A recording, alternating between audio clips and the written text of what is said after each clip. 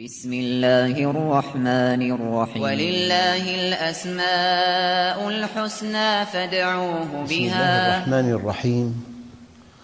الحمد لله رب العالمين، والصلاة والسلام على سيدنا محمد الصادق الوعد الأمين.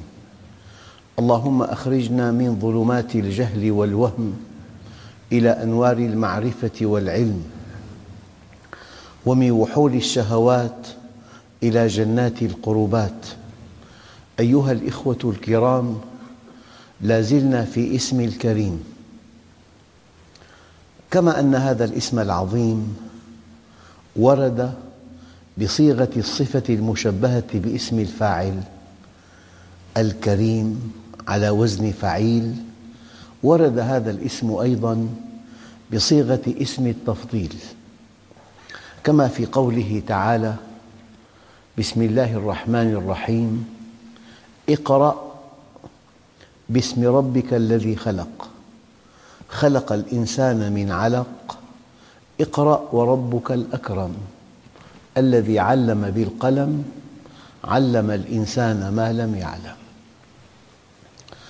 أيها الإخوة، أول كلمة في أول آية في أول سورة نزلت على قلب سيدنا محمد كلمة اقرأ، أي تعلم، أي اطلب العلم، أي لبي الحاجة العليا فيك. الله عز وجل كرم الإنسان بأنه منحه قوة إدراكية، وما لم تلب هذه القوة الإدراكية بطلب العلم هبط الإنسان عن مستوى إنسانيته إلى مستوى لا يليق به. اقرأ، ينبغي أن يكون طلب العلم مرتبطاً بالإيمان. اقرأ من أجل أن تؤمن. هذه القراءة الأولى سماها العلماء قراءة البحث والإيمان. اقرأ من أجل أن تؤمن.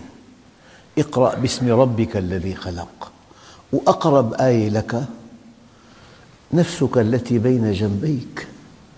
اقرأ باسم ربك الذي خلق، خلق الإنسان من علق. أما القراءة الثانية: اقرأ وربك الأكرم، منحك نعمة الإيجاد ونعمة الإمداد ونعمة الهدى والرشاد. إذن القراءة الثانية قراءة الشكر والعرفان.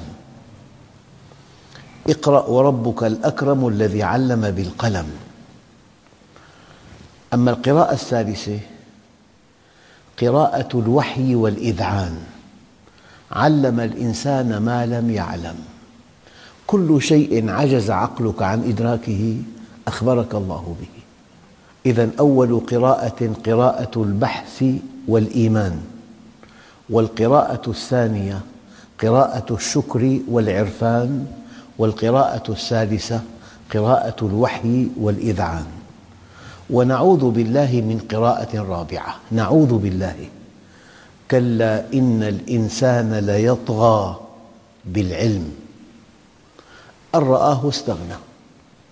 إذا قوي الإنسان من أجل أن يسيطر على ما عند الآخرين يخترع أسلحة جرثومية تارة، وأسلحة كيماوية تارة أخرى، والقنابل العنقودية، والقنابل الحارقة والخارقة، والقنابل الانشطارية، والقنابل الذرية، قنابل تفني البشر وتبقي الحجر.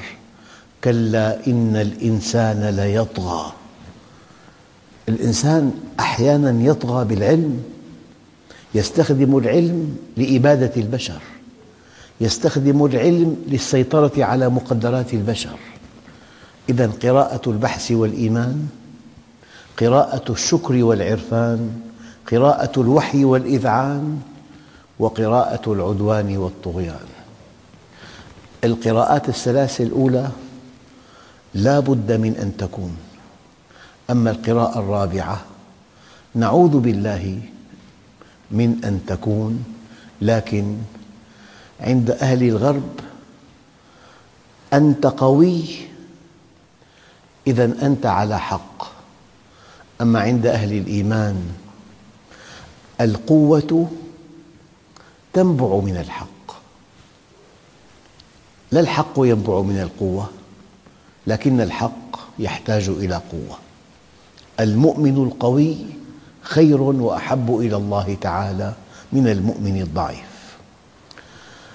لو رجعنا قليلاً إلى المعاني اللغوية لكلمة كريم، الحقيقة أن كلمة كريم كل صفة محمودة تسمى كرما، كلمة جامعة مانعة، فالحلم كرم، والسخاء كرم، واللطف كرم، والصبر كرم، والمروءة كرم.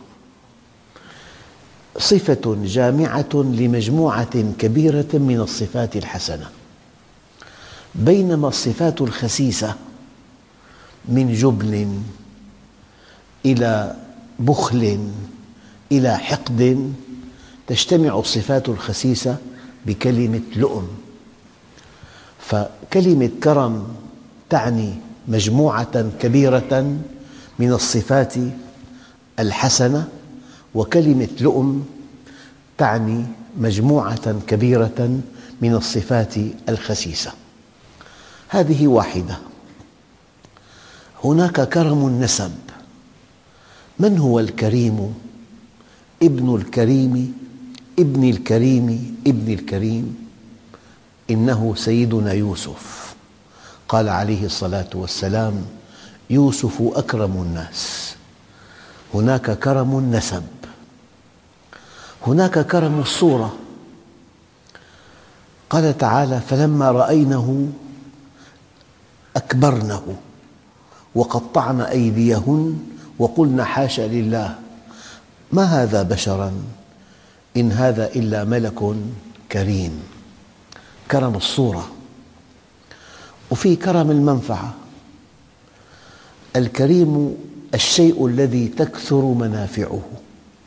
قالت: يا أيها الملأ إني ألقي إلي كتاب كريم، في نفع كبير. وهناك كرم الكتاب. نقول كتاب كريم كله منافع، كله فوائد، كله حقائق، كله توجيهات صائبة، كله خيرات، كله بركات.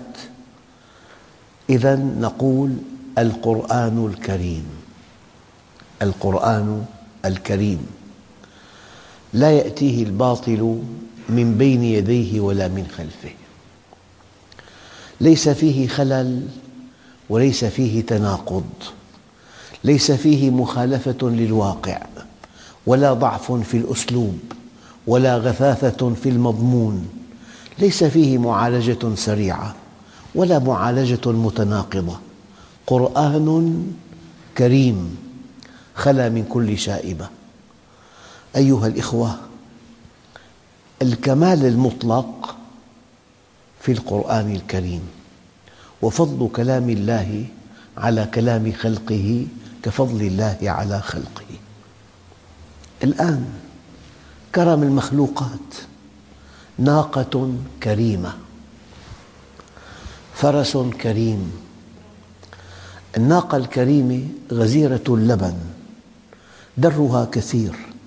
والنبي عليه الصلاة والسلام حينما أرسل سيدنا معاذا إلى اليمن، من جملة ما قال له: أخبرهم أن الله فرض عليهم صدقة تؤخذ من أغنيائهم فترد على فقرائهم، فإن هم أطاعوك يا معاذ إلى ذلك فإياك وكرائم أموالهم. يعني عنده بقرة يحبها يؤسرها، دعها له، خذ بقرة أخرى. إياك وكرائم أموالهم. بالمناسبة الله عز وجل حينما قال خذ من أموالهم صدقة تطهرهم وتزكيهم وصل عليهم إن صلاتك سكن لهم. يعني الزكاة تؤخذ ولا تعطى لأنها فريضة، لأنها أساس التكافل الاجتماعي. خذ، والآية موجهة إلى النبي عليه الصلاة والسلام، لا على أنه نبي في هذه الآية، بل على أنه ولي أمر هذه الأمة. خذ من أموالهم، وجاءت الأموال جمع كي تشمل الزكاة كل أنواع الأموال، حتى البترول عليه زكاة. 20% من واردات البترول هي لكل المسلمين. خذ من أموالهم صدقة تؤكد صدقهم. تسمى الزكاة صدقة أحياناً لأنها تؤكد صدق الإنسان. المال محبب، زين للناس حب الشهوات من النساء والبنين والقناطير المقنطرة من الذهب والفضة. فخذ من أموالهم صدقة تطهرهم، أي تطهر الغني من الشح والفقير من الحقد،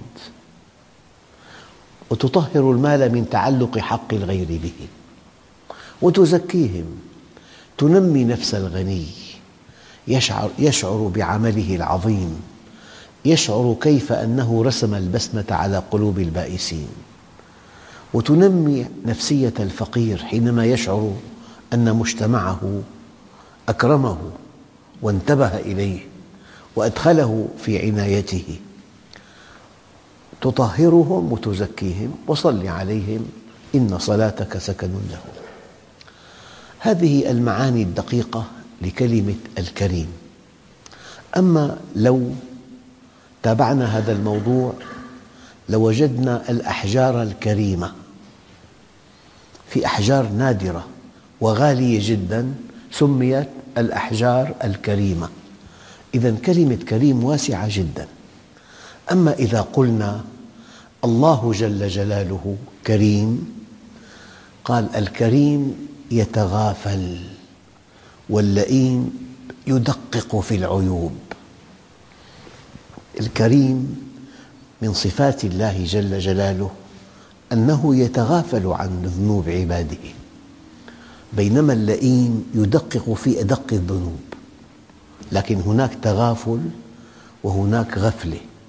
الله عز وجل يتغافل، لكن كل شيء عنده بمقدار، ويعلم خائنة الأعين وما تخفي الصدور ولا تخفى عليه خافية. الكريم يتغافل واللئيم يدقق في العيوب.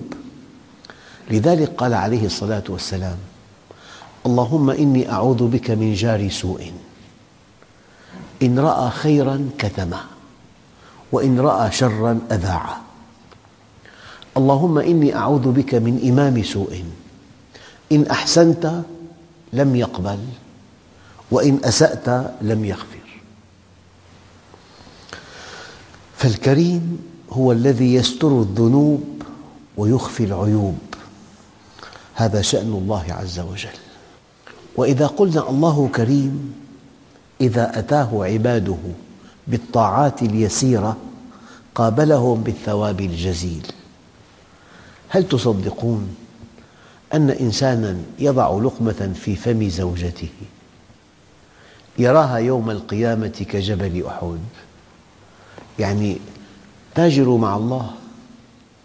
في مؤسسة استثمارية بتعطيك على الليرة الواحدة 100,000 مليون، وأن تضع اللقمة في فم زوجتك هي لك صدقة.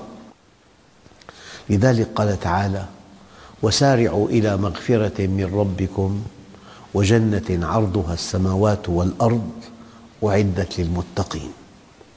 إذا قلنا الله كريم، يعني الله عز وجل يجعل هذا العبد الحقير، العبد الفقير، العبد الضعيف، العبد الذليل يجعله شيئا مذكورا. يرفع الله لك ذكرك، يعلي قدرك، يلقي محبتك في قلوب الخلق. عبدي أنت تريد وأنا أريد، فإذا سلمت لي فيما أريد كفيتك ما تريد، وإن لم تسلم لي فيما أريد أتعبتك فيما تريد، ثم لا يكون إلا ما أريد. إذن يجعل هذا العبد الفقير الضعيف الذليل الحقير يجعله شيئا مذكورا، يخفي عن الناس عيوبه ويظهر محاسنه.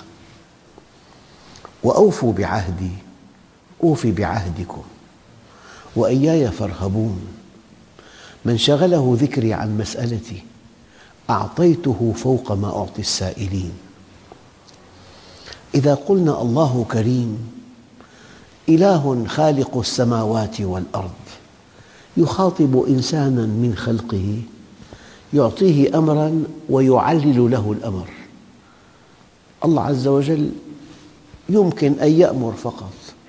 إنسان قوي يعطيك أمر من دون تعليل، افعل أو أسحقك. لكن خالق السماوات والأرض يقول لك يا أيها الذين آمنوا كتب عليكم الصيام كما كتب على الذين من قبلكم لعلكم تتقون. يعطيك التعليل، خذ من أموالهم صدقة تطهرهم وتزكيهم بها وصل عليهم إن صلاتك سكن لهم. إذن التعليل من كرم الله عز وجل. أحيانا أب قاسي يعطي ابنه أمر ما نفذه بضربه، أما في أب رحيم يعطيه الأمر ويقول له يا بني هذا الأمر لمصلحتك، من أجل مستقبلك، من أجل سمعتك، من أجل تفوقك. وإذا قلنا الله كريم أعطانا كل شيء. لمجرد أننا قبلنا حمل الأمانة سخر لنا ما في السماوات وما في الأرض جميعا منه. هو الذي خلق لكم ما في الأرض جميعا، خلق ما في الأرض جميعا خصيصا لكم. يعني أنواع الأزهار بمئات الألوف، أنواع النباتات، نباتات الزينة فقط بمئات الألوف، نباتات البيوت التي تعيش من دون شمس في الغرف بآلاف الأنواع. هي بيرووا طرفة أنه إنسان أعطى حمار فلة فأكلها، هذه خلقت للإنسان ليشمها. وسخر لكم ما في السماوات وما في الأرض جميعا منه. إذا قلنا الله كريم يعني أعطى فأجزل، وإذا عصي يجمل يستر. أعطى فأجزل، فإذا عصي أجمل. وإذا قلنا الله كريم هو الذي لا تتخطاه الآمال، يعني للتقريب. يقول لك إنسان محسن أي شيء تحتاجه اسألني لي وحدي لا تسأل غيري. في أشخاص كرماء إلى درجة عالية جدا يغار عليك أن تبذل ماء وجهك لغيره. سلني كل حاجتك، أستحلفك بالله لا تسأل غيري. فلذلك الله عز وجل إذا سألت غيره يغضب عليك. لا تسألن بني آدم حاجة وسل الذي أبوابه لا تغلق. الله يغضب إن تركت سؤاله، وبني آدم حين يسأل يغضب. من معاني الله كريم. الله كريم لا يضيع من لاذ به، ولا يضيع من التجأ إليه، ولن يتركم أعمالكم. ضع كل أملك بالله، ضع كل ثقتك بالله، توكل على الله، كن بما في يدي الله أوثق منك بما في يديك. الآن كما تعودنا أنك تتقرب إلى الله بكمال مشتق من كماله. وهذا معنى قوله تعالى: ولله الأسماء الحسنى فادعوه بها. ينبغي أن تتقرب إلى الله بكمال مشتق من كماله. هو كريم، هل أنت كريم؟ الكريم بيتغافل، ما بيدقق. في أشخاص لؤماء، إذا غلطت أمامه غلطة قناص. الإنسان الكريم إذا هجرته وصلك. في بعض الأحاديث ورد: أمرني ربي ب9: خشية الله في السر والعلانية، كلمة العدل في الغضب والرضا. يعني بيخطب شاب من بيت يجعلونه ملاكاً، فإذا لم تتم الخطبة صار مصاب بأمراض وبيعاق بالساعة وأهله سيئين، بتلاقي مليون صفة سيئة صبت عليه. قال: أمرني ربي ب9: خشية الله في السر والعلانية، كلمة العدل في الغضب والرضا، والقصد في الفقر والغنى، وأن أصل من قطعني، وأن أعفو عمن ظلمني، وأن أعطي من حرمني، وأن يكون صمتي فكراً، ونطقي ذكراً، ونظري عبرة. فالكريم يصل من قطعه، ويعطي من حرمه، ويعفو عمن ظلمه. هل أنت كريم؟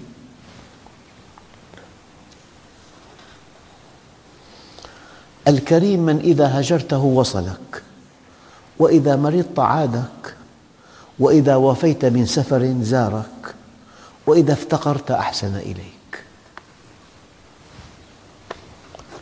الكريم من إذا رفعت إليه حاجة عاتب نفسه. دقق الآن، هذا مستوى رفيع جدا.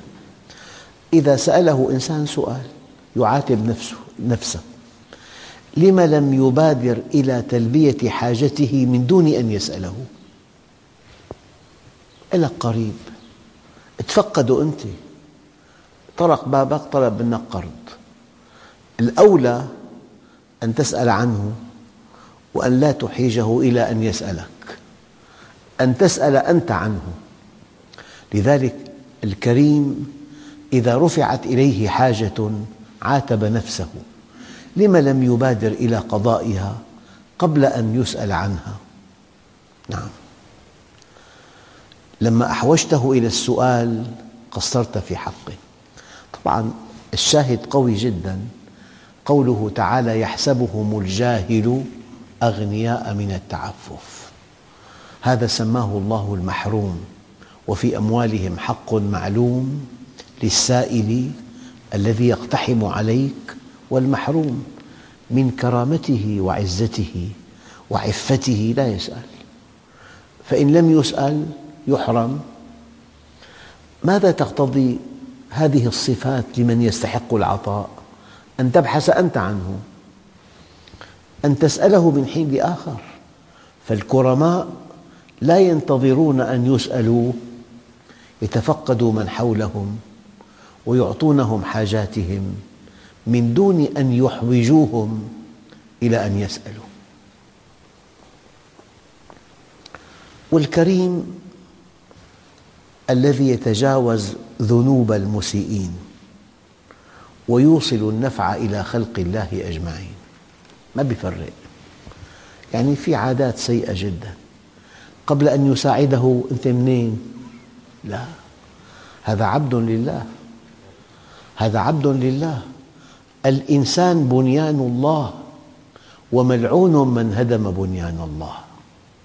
لذلك حينما يقول الله عز وجل: ولله الأسماء الحسنى فادعوه بها، يعني لن تصل إلى الله إلا إذا تخلقت بكمال مشتق من كماله. لن تصل إلى الله إلا إذا تخلقت بكمال مشتق من كماله. وحينما قال الله عز وجل مرة ثانية: ولله الأسماء الحسنى فادعوه بها. أنت حينما تتعرف إلى أسماء الله الحسنى تقبل على الله، تماما كما لو أنك بحاجة ماسة إلى بيت وعلمت أن إنسانا محسنا عنده بيت ويبحث عن إنسان صالح ليعطيه إياه، عندئذ تتجه إليه. متى اتجهت إليه؟ بعد تلك المعلومة التي نقلت إليك. فأنت إذا تعرفت إلى أسماء الله الحسنى أقبلت عليه، ومن جعل الهموم هماً واحداً كفاه الله الهموم كلها. واعمل لوجه واحد يكفك الوجوه كلها. والحمد لله رب العالمين.